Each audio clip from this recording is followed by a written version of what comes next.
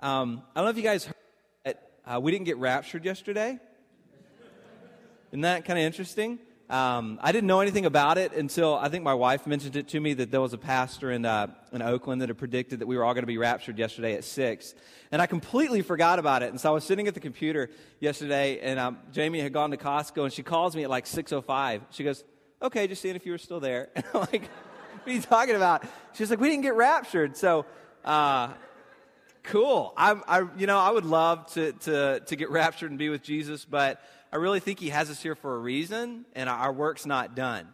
And so that's what we're going to be talking about this month, is why are we here? What's our reason? At Red Sea, we have a vision or a purpose statement.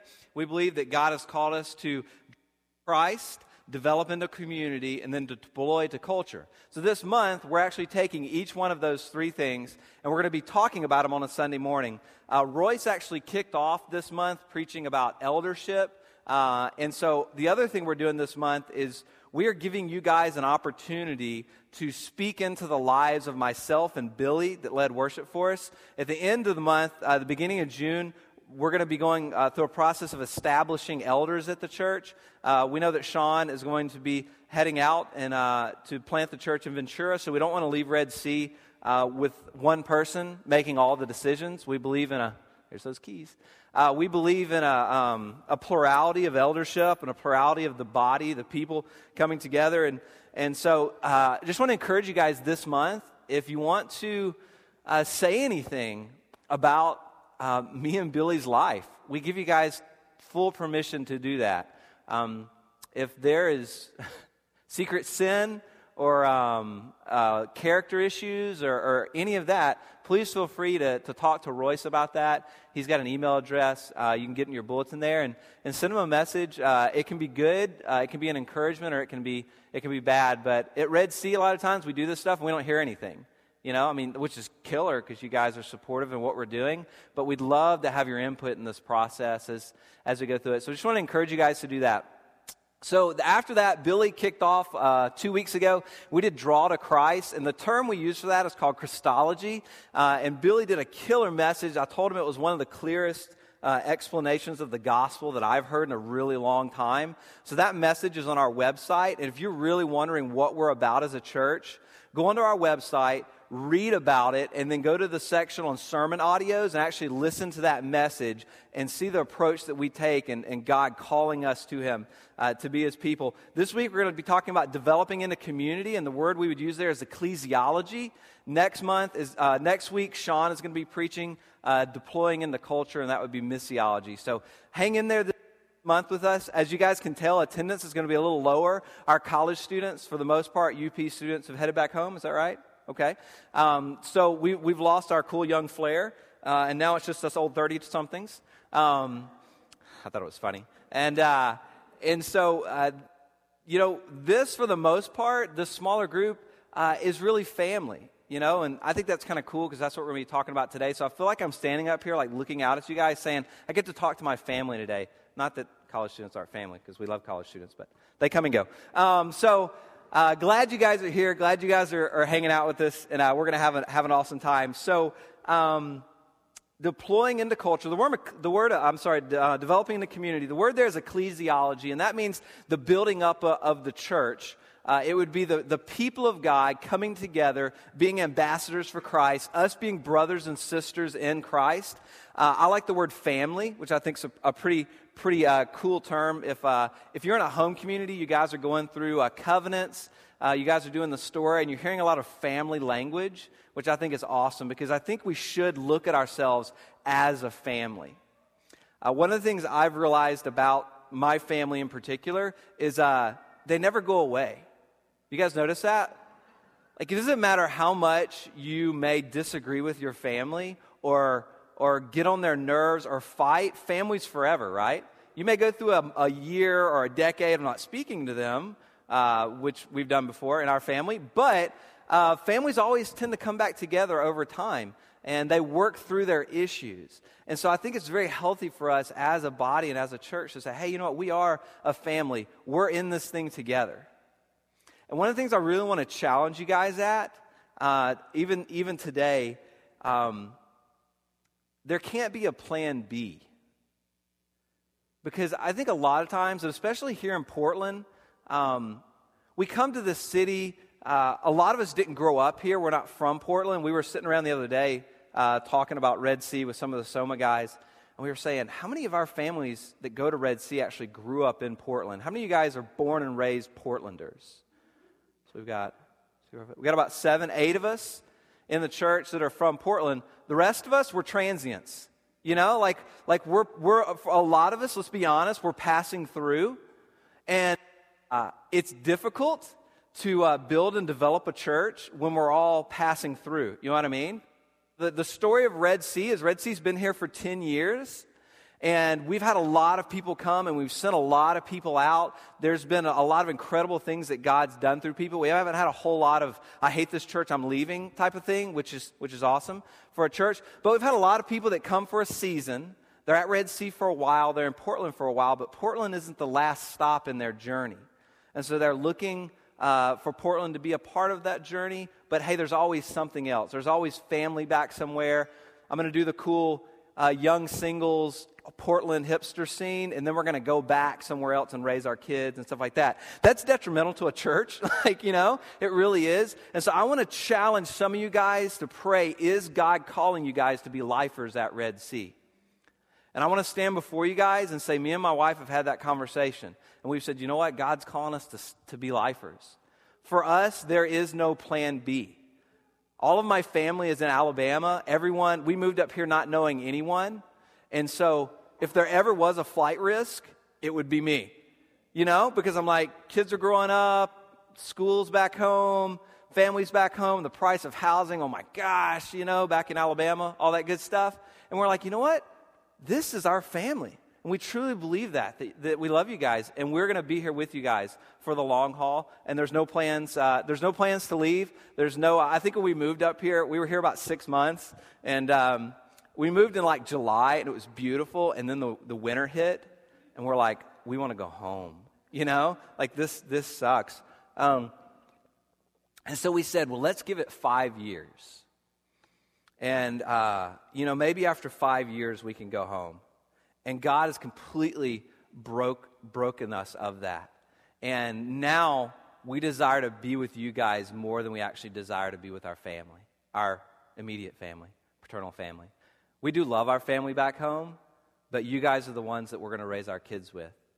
You guys are the ones that I want my kids to marry. I don't know if you've seen my daughters, but they're beautiful. So we are accepting endowments. Dave Cronin's at the top. He's planning to make me something really cool. So you got to top Dave right now. I'm kidding, guys.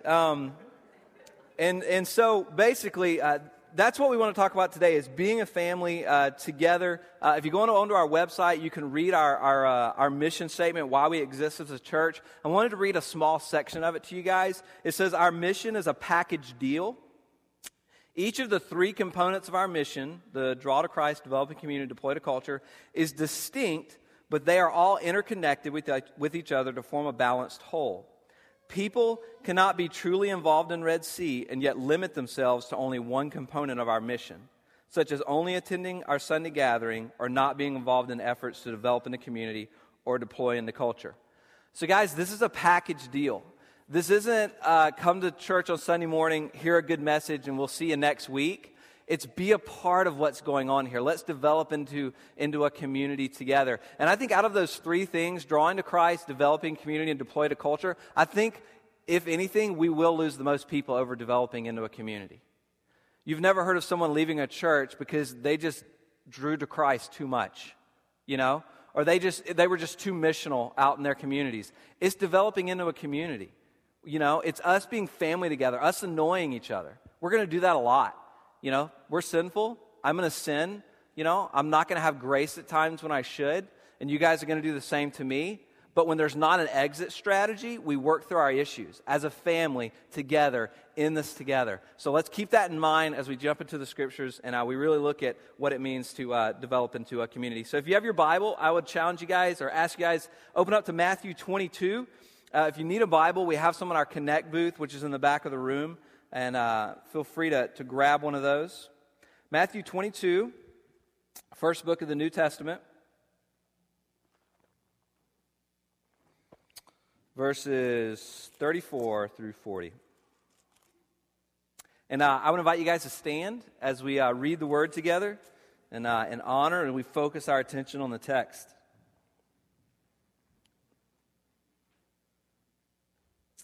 Matthew 22:34. Pharisees heard that he had silenced the Sadducees. They gathered together, and one of them, a lawyer, asked him a question to test him. "Teacher, which is the great commandment in the law?" And he said to him, "You shall love the Lord your God with all your heart, with all your soul, with all your mind. This is the great and first commandment. And a second is like it, you shall love your neighbor as yourself. On these two commandments depend all the law and the prophets." You guys have a seat.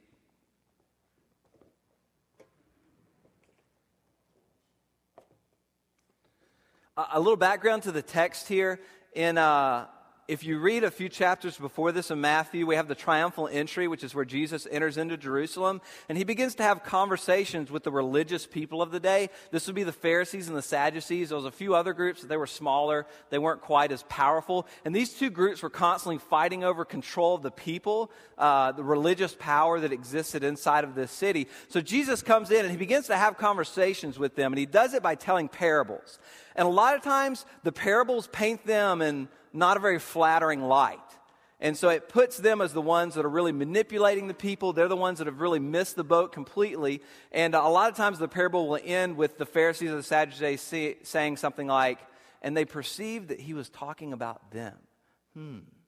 And so he's been doing this to them, so they start to get frustrated. And so they're like, you know what, we need to trip this guy up in his words. Like, I bet we can get him to say something that either will have the Romans come in and take him out and put him in jail, or maybe he'll say something that will actually kind of convict himself. Maybe he'll call himself God or something like that, and that'll be against one of our rules, and we can go and we can punish him and we can kill him. So he's asking them questions. We see two parables right before this, or two stories where the Pharisees come and ask him who they should pay taxes to. Do you guys remember that? And he says, "Render to Caesar's which is Caesar's." Well, then the Sadducees come back behind him, and they come up and they ask him, well, if a man dies and he has a wife, and his brother comes, and because the brother was supposed to take the wife after the older brother died, and then what if that brother dies? And then it happens again, and it keeps happening again. In heaven, whose wife will she be?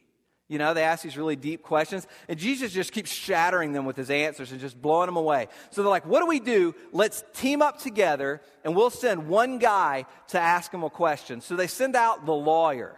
Now, you see this in the story. The lawyer is sent before him. Now, a lawyer would have been not how we would imagine a lawyer today, but this would have been an expert in the Old Testament law. So this person would have dedicated their being to the first 5 books of the Bible, particularly, in knowing the law. God gave the Israelites in the first 5 books of the Bible and the way that they were supposed to live to be his people, basically. So if you want to be mine, if you want to be my chosen people, if you want to be holy like I am holy, I need you to do these things. So this guy would have been an expert in that law. So Jesus' response to him of what is the greatest commandment, now it's kind of a weird question to ask, but in his mind, he would have taken all of that law and divided it into, I guess, greater and lesser commandments. He would have said, okay, now, God has given us these tons and tons of commandments. If you've read it, it's rather lengthy. And they would have said, okay, now, out of those, which were more priority than the other? And they would have kind of tried to categorize them. So he's like, I'll trip Jesus up in his words and try to get him to figure out, which of these is truly the greatest commandment. So we look at Jesus' response here in Matthew 22. He says, "You shall love the Lord your God with all your heart, with all your soul, and with all your mind." I want you guys to jump over to Deuteronomy chapter 4, verse 32. That's the 5th book of the Bible. Yeah, 5th book of the Bible, Deuteronomy 4, 32 through 40. And this is where we're actually going to hear that phrase. I'm sorry, Deuteronomy 6, 4 through 9. Okay, Deuteronomy 6. This is where Moses is actually giving the people the law. He's telling them, if you're going to be my people, here's the things I need you to do. Deuteronomy 6:4, he says, "Hear, O Israel, the Lord our God, the Lord is one. You shall love the Lord your God with all your heart, with all your soul, and with all your might. And these words that I command you today shall be on your heart. And you shall teach them diligently to your children, and you shall talk of them when you sit in your house, and when you walk by the way, and when you lie down, and when you rise. You shall bind them as a sign on your hand, and they shall be as frontlets between your eyes. You shall write them on the doorposts of your house and on your gates. So at the beginning of verse 4 there, he says, Hear, O Israel, the Lord our God, the Lord is one. To the Jews, that phrase they named the Shema. And that was a very important phrase for them because throughout the day, a Jew would actually repeat that prayer multiple times. And for them, it was a way to remember who God was and what he had did. And if you want to, if you're a note taker, write down Deuteronomy chapter 4, verse 32 through 40. This is where we actually see that phrase. And in that passage, God says, hey, Israelites, remember what I did for you. Remember when you were in Egypt and you were a prisoner there and I brought you out of that? And remember the cloud that protected you and the fire of cloud at night? Remember the food coming down from the sky? Remember this incredible work that I did that had never been done by anyone before in time? I did that for you so that you would know that I am your God and you are my people. So that incredible work that God had done is summed up in the phrase, O Israel, the Lord our God, the Lord is one. So they would constantly repeat this. So in verse 6 here, he tells them that phrase, what I want you to do is I want you to bind that on your heart. I want you to teach it to your children. I want you to bind it on your hands, your head, and over the doorposts of your home. So we've got some pictures here of what this would look like for a modern day Jew. Let's go to the other one first. Or this one. This one was called the mezuzah, and inside of this would have been a scroll, and it would have had that phrase in it, O Israel, the Lord our God, the Lord is one. And you would take that piece, and that's what you would actually put in your house, mount it above your doorpost on your walls. So the other one here, you see on his head, this was what's known as a phylactery. And a phylactery was a little box, and inside of it was actually that scroll. So when he said, I want you to bind this between the frontlets of your eyes, they said, okay. And they did this. And they still do it today. And you can actually go online, and you can buy one of these. And for them, it was a constant reminder that they were God's people. Now, I'll be honest with you guys. It would be really difficult for me to forget when that thing was on my head. You know? Like I would I get it. It's right there. I'm constantly seeing it. It's a constant reminder. Now, do we do this today?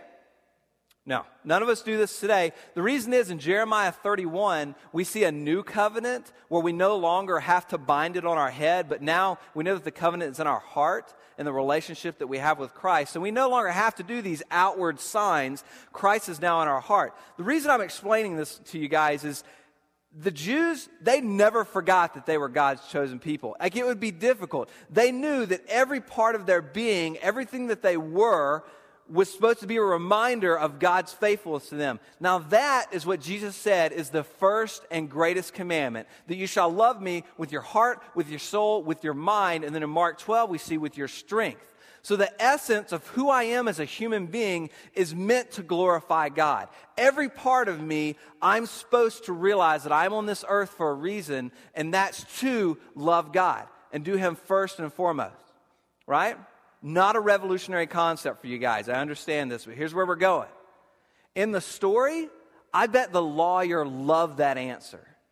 I bet he was sitting there with a phylactery on his head. Like, yeah, you see the phylactery? I got it. Like, I'm there. I know what you're saying.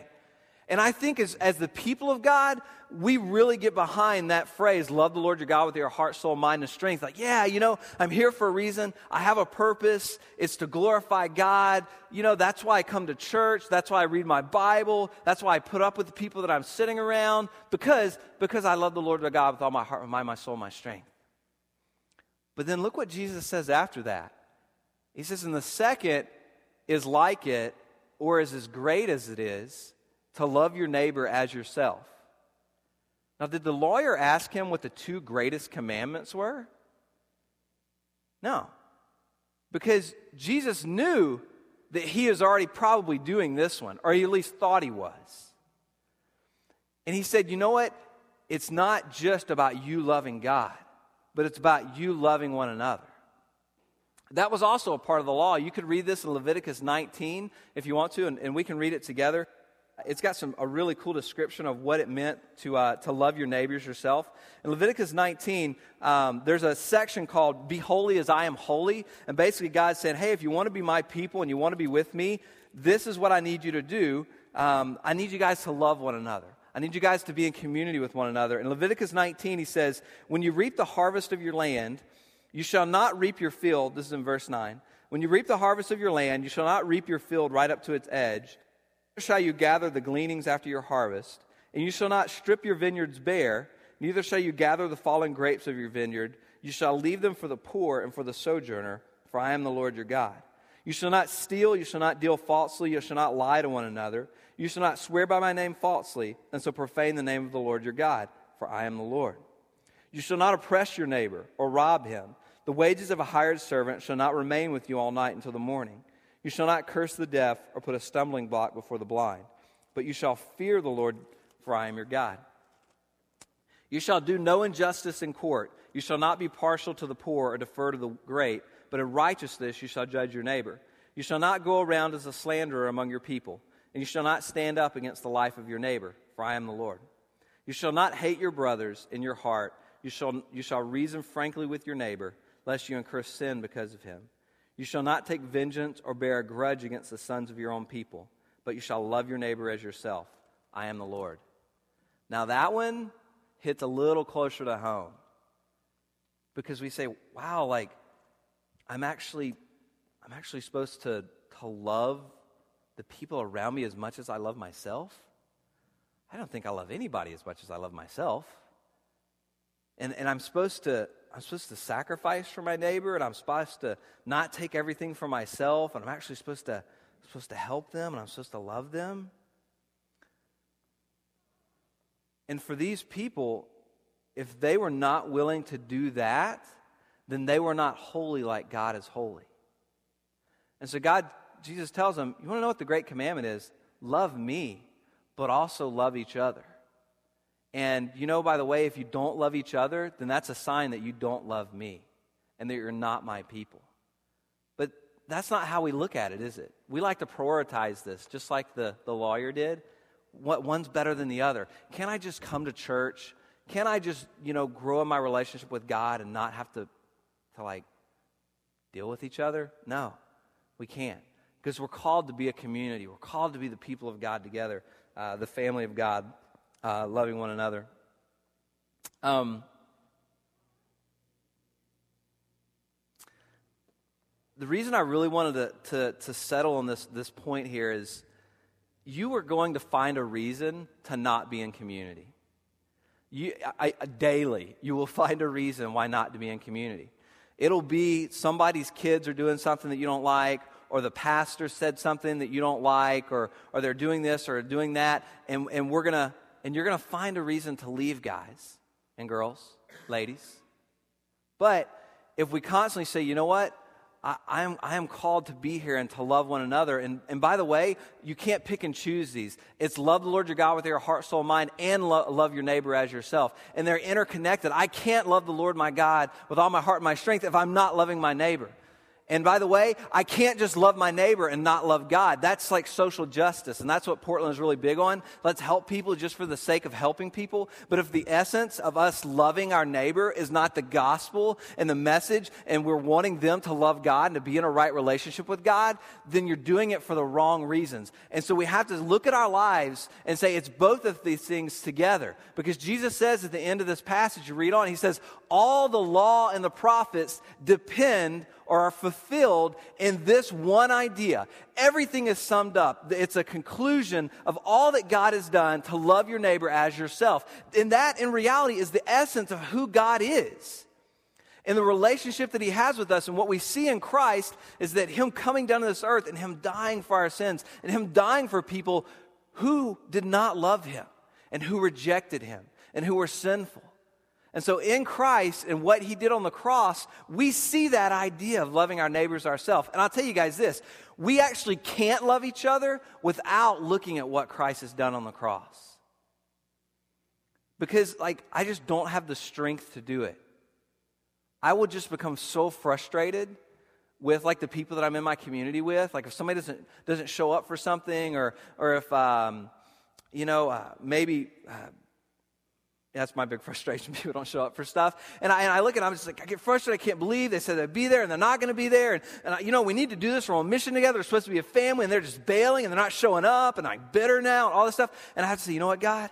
I look at what you did on the cross, and I see grace there. And that is the grace that is my motivation, that I now love one another. And so I look at the work you've done in my life, and I look at you coming in, God, and redeeming me of my sin. Billy talked about this at the beginning of what I have to offer God. And that song, man, I just love that song, God, taking all of my life, taking all of my filth, and you redeeming that.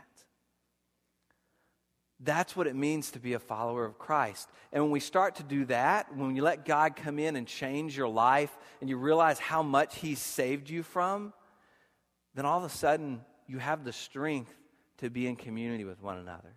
You have the strength to continue not only to love us, because it's not just about us loving the people in this room, but now I can actually love my neighbor that is the house next to me, that has the drum set, that loves to play all the time. And I can love the boss that I have at my job that likes to micromanage me and tell me what to do. Thank you. I can have a love for these people because of the love that Christ has given me.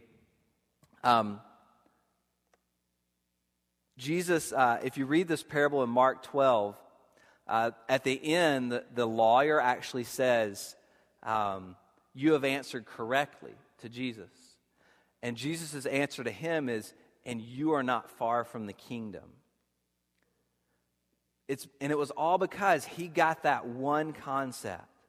I need to love the Lord my God with all my heart, my soul, and my strength. I need to realize why I'm here and the purpose that God has placed me on this earth.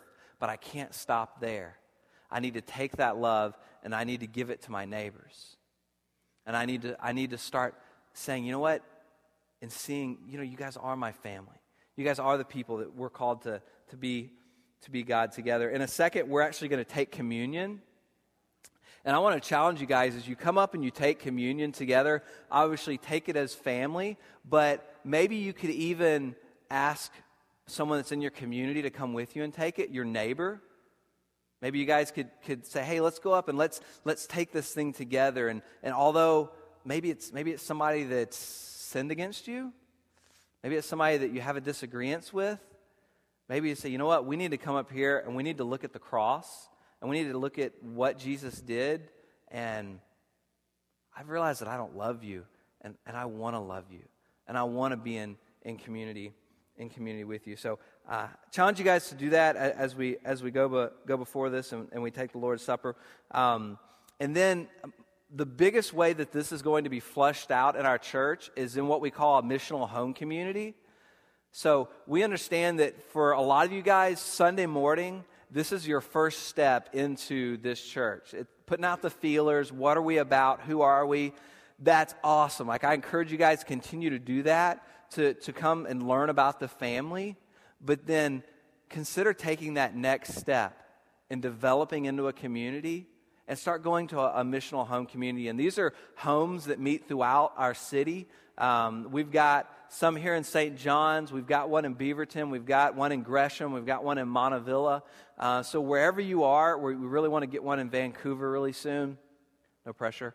And so, there are these groups of people that meet during the week around you, and they get together, and they don't only just live life together, but they're on mission together to reach their neighborhoods. And so they're beginning to invite their neighbors into their homes and to tell them about Christ, and they're serving their community together. They're on mission together doing things. That would be that next step that I want to challenge you guys. If you're not there, start doing that, because for us, it's a package deal.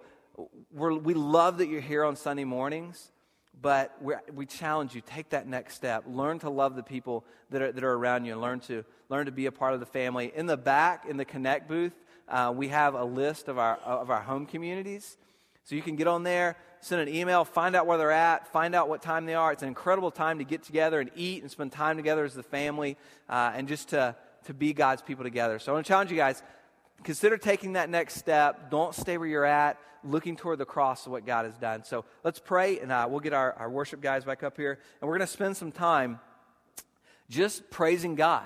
You guys come on up. We're going to spend some time just singing to Him. We're going to come up here and we're going to take communion together as a family. There's going to be a bucket going to be passed around. This is our tithes and offerings. So this would be our way of giving back to God and supporting the work of the church, paying the electric bill, all of those good things. And I challenge you guys, that is a huge part of worship, as much as singing and offering our lives to God is offering our finances to Him. So the bucket's going to come around right in our first song here, and then we're going to spend time just being a family, singing to one another and worshiping. So you guys join me in prayer, and we'll spend some time with God and with one another. Father, you know how difficult it is for me many times to have grace. And the only way that I am ever going to be able to do that is by looking at what you've done. Looking at how you've come in and you've redeemed my life. I see a past of sinfulness and of selfishness. I see a life of wanting the things of the world more than I wanted the things of you. But you came and you chose me to be your people, and you've chosen us to be your people, and now we take that sin and we offer it up to you, and we realize that you've paid the penalty for that, that in your eyes we are now holy, not because of our works, but because of what Christ has done on the cross, and so we can be in a right relationship with you. Father, give us the ability to take that grace that you've given to us and to show it to one another. I pray we would build up as a community together. I pray that we would be the church. We would be the ambassadors of you. I know in Romans 12, Father, Paul says that we actually put on Jesus, that we actually wear Him, and so we begin to be Christ-like to one another. Give us the ability to do that, Father. Give us the ability to sacrifice, to see a hurt inside of our church, Father, and to want to give to help that need. To see families that can come together and that can raise our children together. Father, give us endurance for the road ahead as a church. Give us patience. Give us faith that we would come together as one body and we would move forward on mission with you. So we come before you and we tell you that we cannot do that on our own. We need you to do that inside of us, Father. I pray that you would bring people to Red Sea, or even the people that are already here, that would be sold out to the mission that we're on. And they would plant their roots here in St. John's, and they would continue to not try to look for something else, but they would be confident in you and the work that you're doing through them in this church, Father. We ask you for that, Father. We need that, Father. I pray you would provide that. Lift all these things up in your name. Amen. Thank you for listening to this message from Red Sea Church. If you would like more information about Red Sea, including more audio messages, please go to our website at www.redseachurch.org.